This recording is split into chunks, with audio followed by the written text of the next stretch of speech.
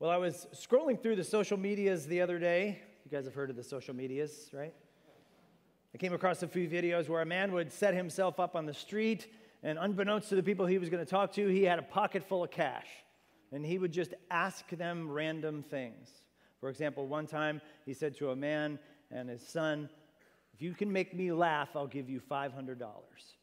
Most of the people, of course, being Americans, were like, yeah, no way. Something's wrong there. This guy's out to get my money somehow. So some people just completely ignored him. Some people actually gave him a second look. But then there was one man and his little son who stopped by and said, okay, sure, we'll make you laugh. And it was actually his son that made him laugh.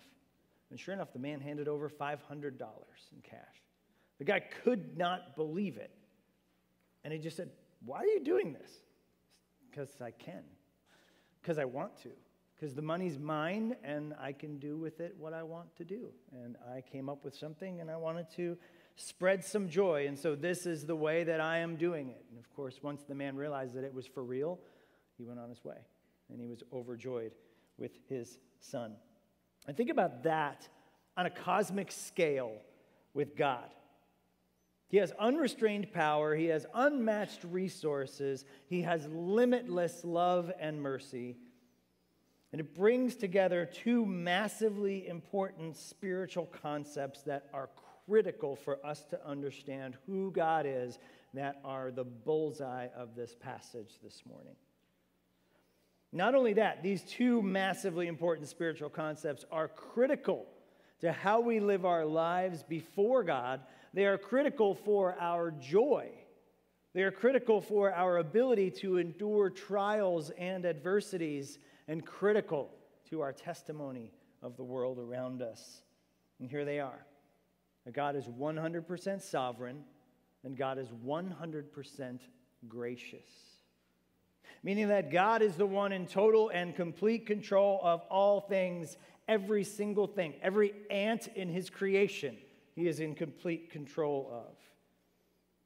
He has the ability to bless beyond measure, and especially in our salvation. He is then 100% gracious in the way that he does that. He lavishes grace on us, and the thing about grace is we don't deserve any of it. Just like that man that walked up to the other man, what did he do? Didn't deserve that $500, but he gave it to him. Right? Jesus is going to illustrate that for us in a well-known parable this morning in Matthew 20 that Piero read for us. Last week we encountered counter-cultural Jesus once again flipping cultural norms on their heads. He accepted the children that culture rejected, and he rejected the rich young ruler that culture would have definitely accepted. In so doing, he taught us a completely new way of looking at things. We need to put into practice now the renewal that God has given us through Jesus Christ, and especially as we think about his return, when he will renew all things permanently, right? We need to be thinking of how we are renewed completely now. At the end of chapter 19 last week, Jesus dropped a very important statement that we're going to expand upon today. He's actually going to explain that very last statement. Look with me again at chapter 19, verse 30. Simply, he says, "But as many who are first will be last, and the last first." The disciples must have been scratching their heads and tugging at their beards once again. What is he talking about? That's not the way things work around here. That's not the way the world works. The world system is about being the greatest, the most powerful, the first. I think Jesus must have sensed their confusion and then takes an opportunity to teach them in detail what this means, and that's in chapter 20. Look at verse 1. Just to refresh us, "For the kingdom of heaven is like a master of a house who went out early in the morning to hire laborers for his vineyard. After agreeing with the laborers for a denarius a day, he sent them into his vineyard. And going out about the third hour, he saw others standing idle in the marketplace. And he said to them, 'You go into the vineyard too, and whatever is right, I will give you.' So they went. Going out again about the 6th hour and the 9th hour, he did the same. And about the 11th hour, he went out and found others standing. And he said to them, 'Why do you stand here idle all day?' And they said to him, 'Because no one has hired us.' And he said to them, 'You go into the vineyard too.'" So we have some contextual unpacking here to do. Jesus again is teaching about the kingdom of God. one of his favorite topics. He compares it to a vineyard, the master of a house, or basically the owner of this vineyard. Vineyards were a common sight in first century Palestine, as they are today. It's a great place, hot and dry, to grow some grapes. Grapes are used to make many things, but one of the most important things they made at that time was wine, because the water was not all that great to drink, and wine is a staple drink of that culture. So the vineyard owner goes out to the marketplace to hire some day laborers. Also not an uncommon sight. The marketplace was kind of the hub of all business back then. So they would go into the marketplace. They would frequently see day laborers there. This man probably had a whole fleet of regular farm hands or vineyard hands or whatever the heck they call them. But he needed more. Maybe he was harvesting. Maybe he just needed more temporary help. And so he goes into the marketplace early in the morning, probably at dawn. He hires his first batch of workers and he says, come on, get in the van. Let's go back to the vineyard. They agree on the wage of 1 denarius. Okay, standard daily wage for a laborer, for a soldier, for something like that. And because I know some of you are dying to know what a denarius looks like, there you go. There you go. A denarius, right? There is Caesar, and whoever was in charge right now, in case this guy, Caesar Augustus, who apparently had a giant neck, he's there. And that is, when you are in power, you get to have your money, your face, rather, printed on your money, right? Recall when Jesus with the tax, right? And he says, whose face is printed on this? And he says, Caesar. And then he says to his disciples, render unto Caesar what is Caesar's, right? So that's the idea there, right? But Jesus tells the owner, or tells us rather, that the owner returns to the marketplace at several other times to get more workers, working by the traditional Roman clock, 6 a.m. to 6 p.m., right? The third hour is 9 a.m., and then at noon, and then at 3 p.m., and then the 11th hour is actually 5 p.m. We got one more hour to go in the workday. One more hour in the workday, and he goes and he hires. He makes 5 trips to the marketplace. He must have had a lot of work. Must have kept calling out for more people. Must have kept calling out for more resources. But notice that there are still workers that are there waiting to be hired. Not really sure why he didn't just take all of them at the same time. Maybe the van couldn't fit them all. Maybe he didn't think he would need that many. Maybe there were people that were doing like a half day's work, and then they said, instead of going home and watching Netflix, I'm going to go back to the marketplace, and I'm going to see if I can get hired again. So in that day, think about that. I don't know if anybody's ever stood around all day waiting to be hired. But think about the desperation that is. They have a family to feed. They're not just doing this to pad their bank accounts. They're doing this to survive. So don't look at these workers as lazy. Look at them as desperate. Look at them. They're going to stand around all day. Even that one guy with 1 hour left in the day, he's thinking to himself, maybe somebody's going to come and hire me. And I can actually put food on the table today.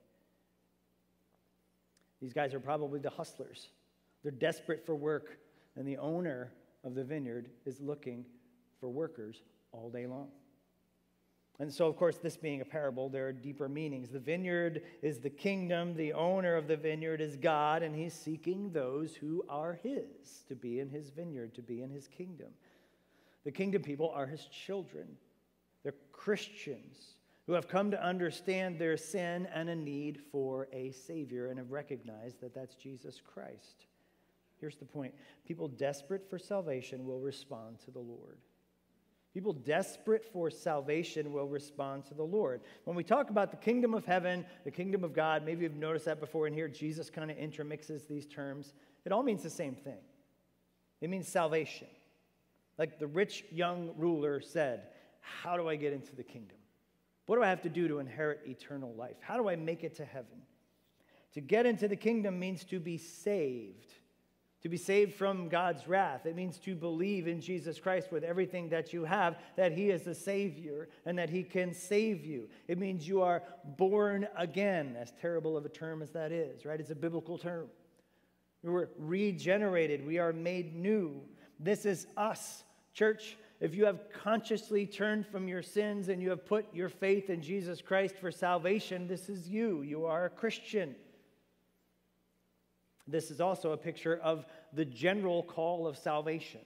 The general call of salvation is preaching the gospel. It is evangelizing our friends. It is speaking hope in the name of Jesus. It is saying that we are sinners in need of salvation. That's the general call of salvation. And hopefully that's what happens here every single week at Highlands Bible Church. And hopefully that's what happens in our lives as we proclaim there is a Savior and his name is Jesus. But it also shows us what we call the effectual call of salvation. Meaning that until someone actually understands that, until their eyes are opened, it doesn't take effect. The general call of the gospel goes out all day, every day. But people couldn't be bothered by it. And sometimes, when the scales drop from their eyes and they understand it, those who are desperate for salvation from sin respond. These are God's elect, those whom God has opened their eyes to the truth of the gospel. And there's at least 3 things that someone who is desperate for salvation would have. First, they would have a realization that they're lost in sin. Second, they'd have an understanding that they can do nothing to save themselves. And third, they would have a complete dependence on Jesus Christ to save them. Just like the men standing in the marketplace. They have a realization that they're in need of work. They can do nothing themselves to make themselves work. They are completely dependent on someone to come and hire them for that work and pay them. This is powerfully illustrated by the Apostle Paul in complete dependence in Romans 7, 21 through 25. I think I put it in your bulletins.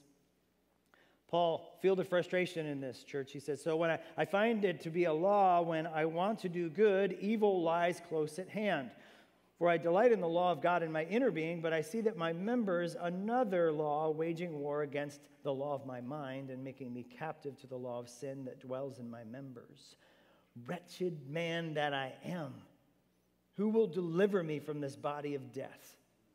Thanks be to God through Jesus Christ our Lord. So then I myself serve the law of God with my mind, but with my flesh I serve the law of sin. Do you catch the desperation in the Apostle Paul here? Who will save me from this body of death? I am wretched through and through. I am a sinner. There is nothing that I can do to save myself. Who will save me? And then right away it goes into praise and worship for Jesus Christ who has done it. Think about the parallel of the men in the marketplace, right? Who will hire me? How can I possibly? I can't do this myself. And then the man comes and hires them. Think of the joy that they felt. We feel the joy of the Apostle Paul. Do you guys feel the desperation of the Apostle Paul? Who will save me from this body of death? Certainly not me. Just like the Apostle Paul. When I look at me, I see sin. I see sin at work in my heart. We must all come to this Paul moment when we come to Christ. We all have to have that moment where we're like, I am a sinner and I can't save myself. God has to do it. And praise be to Jesus Christ for doing it. Perhaps this is toughest for kind of the Christian kids among us, right? Those that have been in church since the time that they were wee little ones, right? Sometimes they don't necessarily feel like, well, am I really that desperate of a sinner? I love you kids, but you're that desperate of a sinner. We all are. And just because you might not have the testimony of something that someone else says where, they've had to experience horrific sin, you still are a sinner, lost and in need of salvation. But we also, after conversion, which is probably more accurately where the Apostle Paul is talking about this, after conversion, we still wrestle with sin, don't we? We still wrestle with sin and we still have that frustration like, I blew it again. And you feel that Apostle Paul moment again. Who will save me from this body of death? Oh, that's right. Jesus Christ has saved me from this body of death. Right? A daily desperate dependence on Jesus Christ to hold us fast, to empower us to continue to follow him, to mortify sin and vivify righteousness. But our original state, again, as we read from Jeremiah 17, we turned from Jesus Christ. We turned from the Lord into sin, and we are desperate for salvation. We hear the gospel, and he enables us to respond to it. People desperate for salvation will respond to the Lord. In our story, all these men have been hired, and the owner of the vineyard hopefully gets all the work done, and hopefully everybody's happy, right? Wrong. not so much. Look at verse 8. It says, when evening came, the owner of the vineyard said to his foreman, call all the laborers and pay them their wages, beginning with the last up to the first. And when those hired about the 11th hour came, each of them received a denarius. Now when those hired first came, they thought they would receive more. But each of them also received a denarius. And on receiving it, they grumbled at the master of the house, saying, well, these workers only worked 1 hour, and you've made them equal to us. And we've borne the heat of the burden of the day all day long in the scorching heat. You can feel this coming, right? At the end of the day, the owner has the manager call all the workers together to pay them. He tells them to start with the last. He's got a plan here. Start with the guys that have been here an hour and pay them. And imagine this, all the workers are lined up. It's pay time, right? They've worked to some extent in the hot Middle Eastern sun, but not all the workers put in the same amount of time under the hot Middle Eastern sun. Some only put in 1 hour, some probably put in 10 hours. Surely the owner of the vineyard knows this, right? Surely he's going to pay those who worked a full day a full pay. And surely those who showed up an hour left in the day, he'll pay them less, right? I mean, if you work a full day, you get a full day's pay. If you don't work a full day, you don't get a full day's pay. Everybody knows that, right? That's not what happened. Everybody gets a denarius. The guys who work 10 hours in the hot sun get 1 denarius. The guys who showed up with 1 hour left, maybe slacked off and checked their phones for 45 minutes and put in 15 minutes of work, they still get a denarius. Everyone gets the same pay. And our Americanness inside us is outraged because we're like, that's not, say it with me, fair, right? That's just something that's in us right away. We don't have to teach our 2- and 3-year-olds, right? Okay, we're going to talk about what's fair today. And so you guys can learn that, right? They just start saying that in their little minds, like, that's not fair, right? We understand that. I asked one young man among us who happened to be in my office when I was writing this passage, I said, what would you do if you were working with a bunch of people and somebody showed up an hour and got the same pay that you did and you worked all day? And he looked at me and he said, I'd give him a knuckle sandwich. Okay. It's in us from the beginning. We feel that, right? The workers protest, they grumble, they complain. What the heck? We work 10 hours. It's 147 degrees out here. And these slackers only worked 1 hour and they get the same pay. Spurgeon poetically writes, as soon as the penny was in their hand, a murmur was in their mouth. It's not fair. Or is it? I guess it depends entirely on your definition of fair and entirely on who's defining the word fair. The workers don't set the rules. The owners set the rules. And he paid everyone what he decided to pay them. That's his prerogative. Just like salvation, not everyone is saved at the same time, nor from the same place, or have same amount of fruit in their lives, right? But in the end, everyone who calls on the name of the Lord will be saved. And so we say this, salvation isn't fair. Salvation isn't fair. And I hope that makes you stop and think like, is that right? Is he preaching heresy? Are the elders paying attention? Salvation isn't fair. Why not? You don't want to talk to God about fair. You really don't. If it was fair, we'd be in hell. That's fair. We don't deserve salvation. We deserve hell. These men think that they have been treated unjustly, and yet they have not been. Carson wrote powerfully, do you really want nothing but totally effective, instantaneous justice? He says, then go to hell. Because that's what we all deserve. Salvation isn't fair. Because we don't want God to be fair with us. Reason being is that we are all sinners. Every single one of us, we're all enemies of God by our nature and choice. This is our default position as human beings. God should not, air quotes, should not save anyone. But in his jaw-dropping grace, he saves those who are desperate for salvation and those he chooses to open their eyes to the unbelievable power of the gospel. There's a few other considerations, though, when we think about the fairness of salvation. First one is that the Gentiles, right, probably 99.9 of us are Gentiles, meaning back in that day, in first century, right, there's Jews and then there's everybody else. We're the everybody else, right? What's so special about the Jewish nation? Well, they're the nation of God. Only nation on ever that God created. That God says, you will be my people and I will be your God. And I will give you the covenant and I will give you the law. And not only that, salvation will come through you and you will be a blessing to everyone in the world. But these are the people of Israel. And not only that, God speaks of Israel several times as his vineyard. For example, in Isaiah chapter 5, verse 7, he says, "For the vineyard of the Lord of hosts is the house of Israel, and the men of Judah are his pleasant planting. And he looked for justice, but behold, bloodshed. For righteousness, but behold, an outcry." So when Jesus starts telling a story about the vineyard, you better believe the disciples went right to, cool, that's about us. Israel. We're Israel. We're always the vineyard. That's us. We're the special people of God. And Jesus, of course, came to fulfill the covenant and fulfill the law and fulfill the prophets. And guess what? It was always global. It wasn't ever just going to stay with Israel. God's plan's always been global.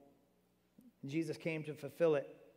And we are, as Romans says, the Apostle Paul says elsewhere, guess what? Now we are grafted into the people of God. We're grafted into the kingdom. What did we do to deserve that, Gentiles? Nothing. We're not the people of God. We weren't given the old covenant. We weren't given the law. We weren't given the prophets. We weren't given any of that. But God, in his grace, grafted us in the new covenant. I bet Israel doesn't think that's too fair sometimes, right? That's one of the reasons why they resist Jesus as the Messiah.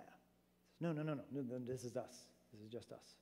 And Jesus says, no, it's not fair. They didn't start with you guys, but they're going to finish with you guys. Second aspect of this has to do with how we might look at other Christians, especially those who have been recently saved. Imagine being a Christian for 4 or 5 or 6 decades. Faithfully following Jesus, raising a family, gutting out sanctification day in and day out, being faithful for 50, 60, 70 years. And the day before Jesus Christ returns, a homeless drug addict confesses faith. And you walk into heaven together. Is that fair? Yes, it's fair. It's grace. It's fair in the eyes of Jesus. It's not fair in the eyes of us. But we got to look through his eyes. Maybe not so much to us does it seem fair, but it's very fair to God, the vineyard owner. At whatever point God ordains us to repent and believe the gospel, then we grow and bear fruit. One of the ways that I really know when somebody has received the gospel for sure is that they start to lament all of the years that they didn't know Christ. I was sitting with a blessed old saint, and she received the gospel. She understood it, and one of the things she couldn't get out of her head was the realization, I have wasted 80 years. I said, you haven't wasted 80 years. This was your point of salvation. You're going to grow and you're going to bear fruit for as long as the Lord has left for you. And that's grace. Brings us to a third aspect. We are united to the vine. Jesus himself. Jesus works in us. He prunes us, which is not fun, but that's the way it works, so that we can bear more fruit. You might be thinking about Jesus' famous words in John chapter 15, where he says this point blank.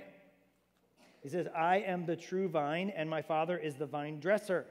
Every branch in me that does not bear fruit, he takes away. And every branch that does bear fruit, he prunes, that it might bear more fruit.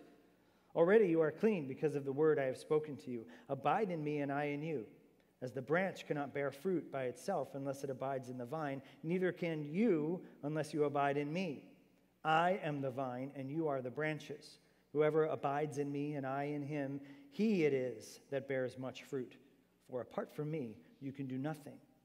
If anyone does not abide in me, he is thrown away like a branch and withers. The branches are gathered, thrown into the fire, and burned. But if you abide in me and my words abide in you, ask whatever you wish, and it will be done for you. By this my Father is glorified, that you bear much fruit, and so prove to be my disciples. Church, we are the vines in God's vineyard.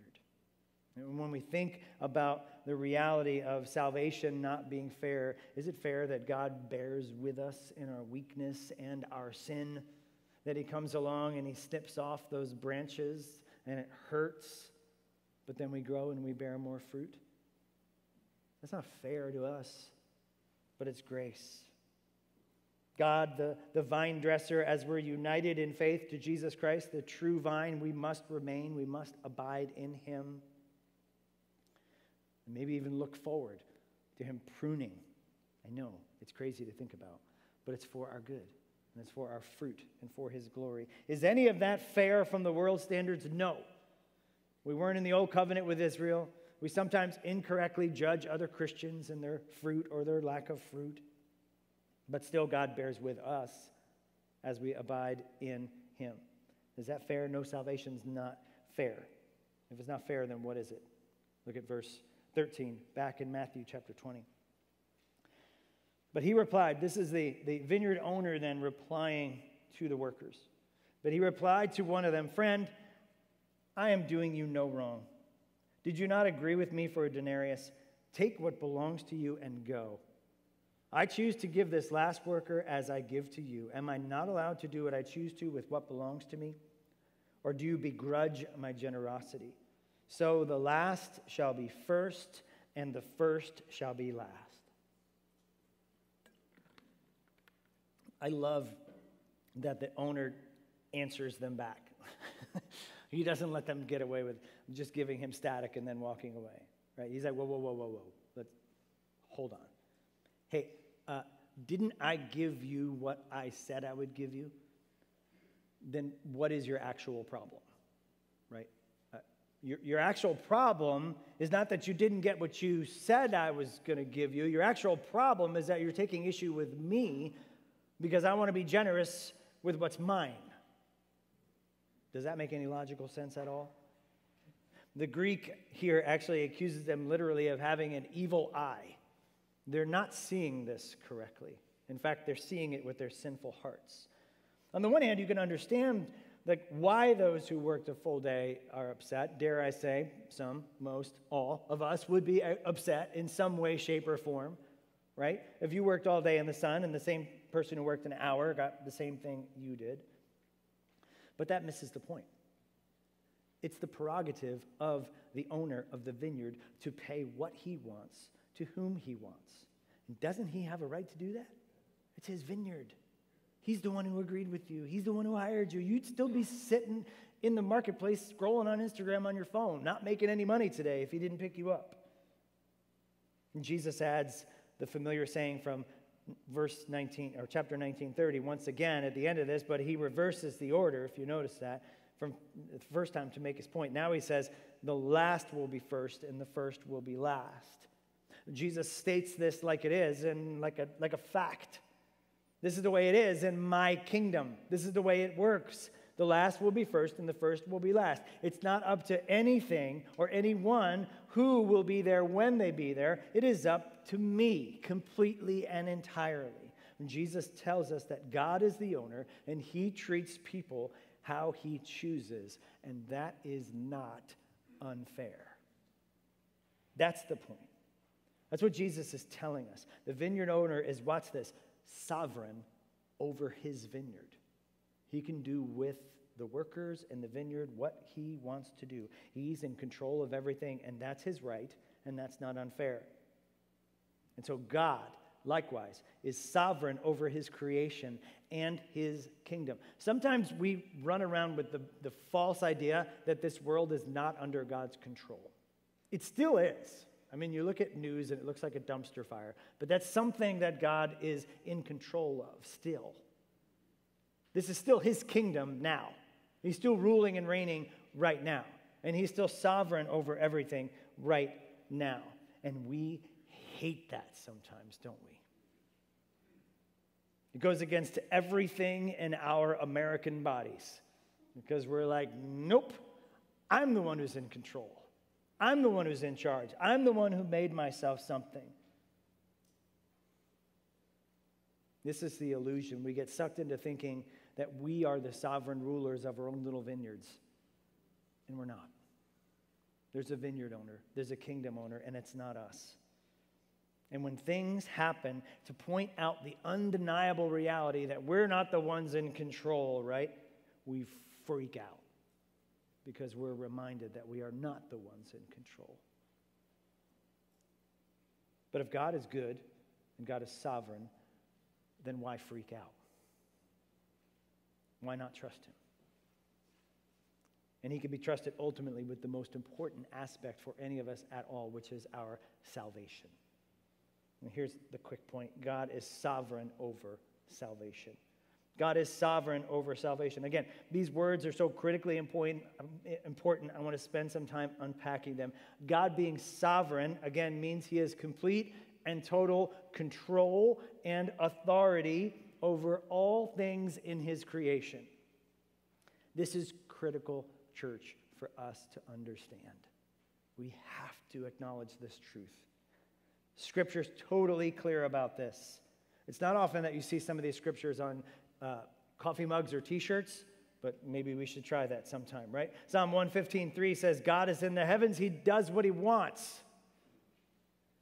Ephesians 1:11 tells us that he works all things according to the counsel of his will. Romans 11:36 tells us that from him and through him and to him are all things. This includes salvation, and he's in complete and total control over salvation. 1 Peter 1:3 tells us that according to his great mercy, he has caused us to be born again to a living hope through the resurrection of Christ through the dead. Ephesians 1:4 tells us that he chose us in him before the foundation of the world. He predestined us for adoption as sons through Jesus Christ. I could go on. God is sovereign over salvation. He calls people from all walks of life, from all backgrounds, from all ethnicities. God has done the work to save us through Jesus Christ. He draws those who are his to himself. He opens their eyes. He grants them faith and repentance, and he is sovereign over salvation. This is both a comfort and a really hard thing when we're praying for people to be saved, is it not? We all have friends and family and loved ones that we wish that we could take the gospel out of our hearts and implant it into them. We can't do that because God is sovereign over salvation, not us. What's our responsibility? Our responsibility is to be legit. Our responsibility is to live a life of faithfulness in line with what we've been called to. Our responsibility is to open our mouths to proclaim the hope of the gospel. We need to use words, but it's up to God to save, and so we pray with everything that we have for God to do so. There's a huge danger of not understanding God's sovereignty and salvation, and it creeps into every aspect of our lives.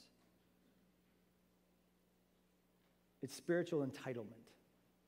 Spiritual entitlement means that you can subtly think that you just deserve stuff from God. If you don't recognize that God is sovereign and that he's in control of all things, including your salvation, then subtly what do you start to think? I am.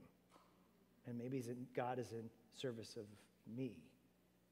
And so when things don't go the way that I want to, I freak out again. Why? Because subconsciously in my spirit, I think I'm entitled to better. God, what are you doing? This is not the arrangement here. Did you not know you're not the one in charge? I'm the one in charge, and I really don't like how my life is going right now.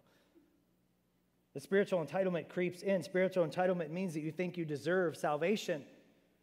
You deserve God's treatment, God's best treatment. It means that it's God's job to love, to forgive, to accept. No, it's not. It's really not. Sometimes it's pastorally the hardest thing for me to say to somebody is, I don't know what God you're thinking of, but it is not the God in the Bible. He doesn't exist to make our lives comfortable and happy. That's not his job. Spiritual entitlement seeks into every single aspect of our lives if we don't submit to God's sovereignty. We've got to remember that.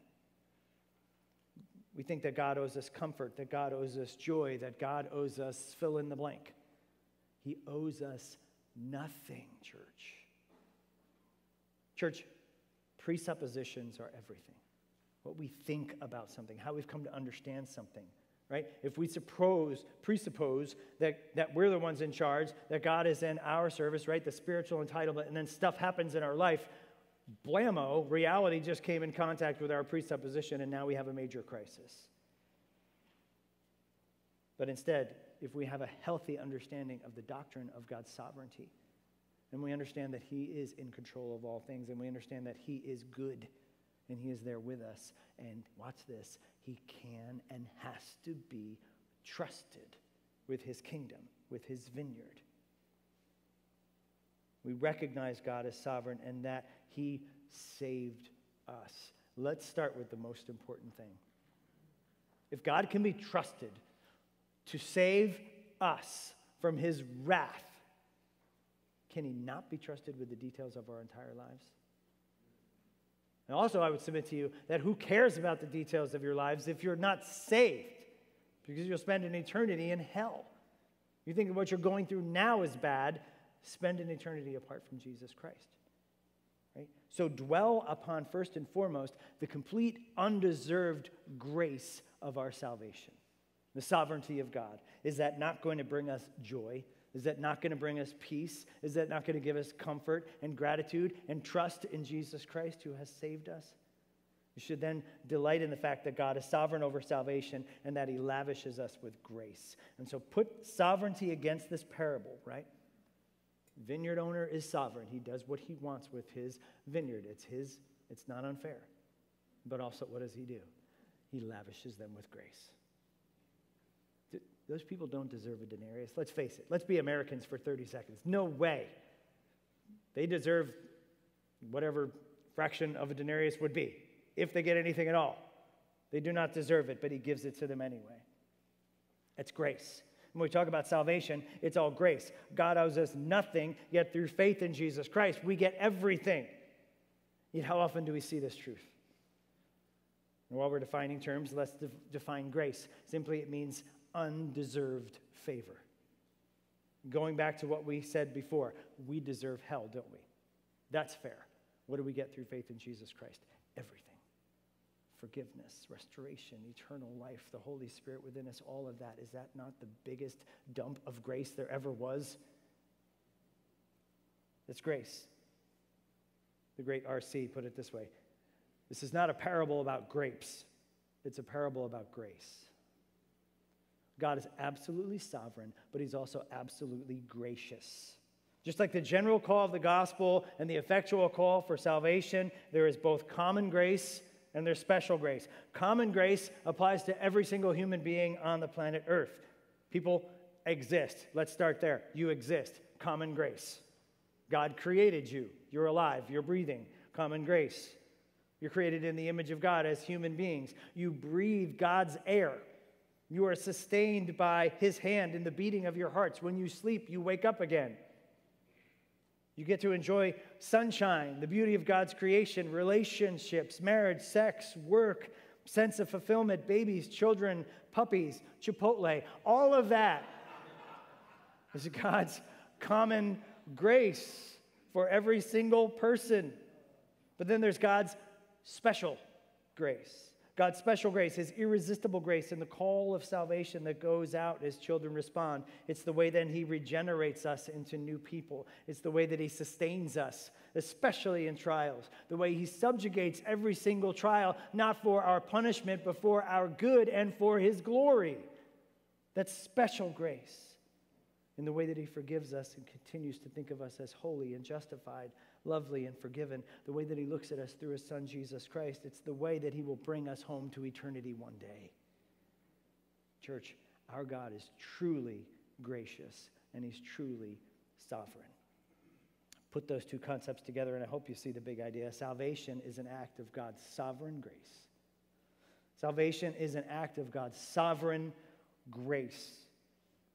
It's tempting to think about each of those terms as not compatible with each other, but they are in our God. This is the part of the jaw-dropping realization of how deep our God truly is. He's completely and totally sovereign over every single thing that happens in his creation, and he works them all for the purpose of his will. Even evil. Even though he doesn't cause it, He harnesses it for his purpose, redeeming good from it, showing his power and glory. He's always doing billions of things. And sometimes we get to see one of them. God is sovereign over salvation. He calls out like he's doing right now that says we're sinners in need of a Savior. Repent and believe the gospel so that you can be saved, so that you can be renewed, you can be reborn. He gives us a new heart and a new life and a new inheritance that can never perish, spoil, or fade. Church, we need to realize our desperate dependence on the Lord. Once the Holy Spirit opens our eyes through seeing our true spiritual condition, that we're all guilty and separated from God in desperate need of a Savior, we respond, but only through his enabling. And after we respond, he sustains us by that same Spirit. We continue to respond, as it were, by the way we live our lives, continuing to what? Bear fruit in keeping with repentance, continuing to kill sin and bring righteousness to life. Is God sovereign? 100%. Just like the vineyard owner, it's his world and he runs it the way he sees fit. Is God gracious? 100%. Just like the vineyard owner, he lavishes us with grace and we don't deserve it. This is the glory of God's sovereign grace. We would do well to press into these things.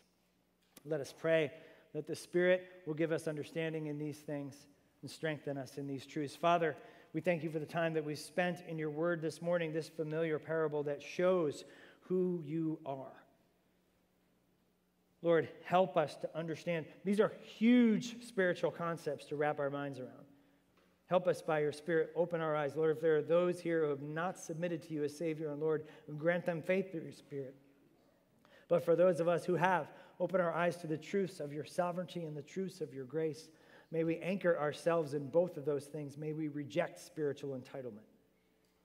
May we walk in the strength that you provide and bring you glory as we bear fruit in your vineyard. We pray it through Christ our Lord. Amen.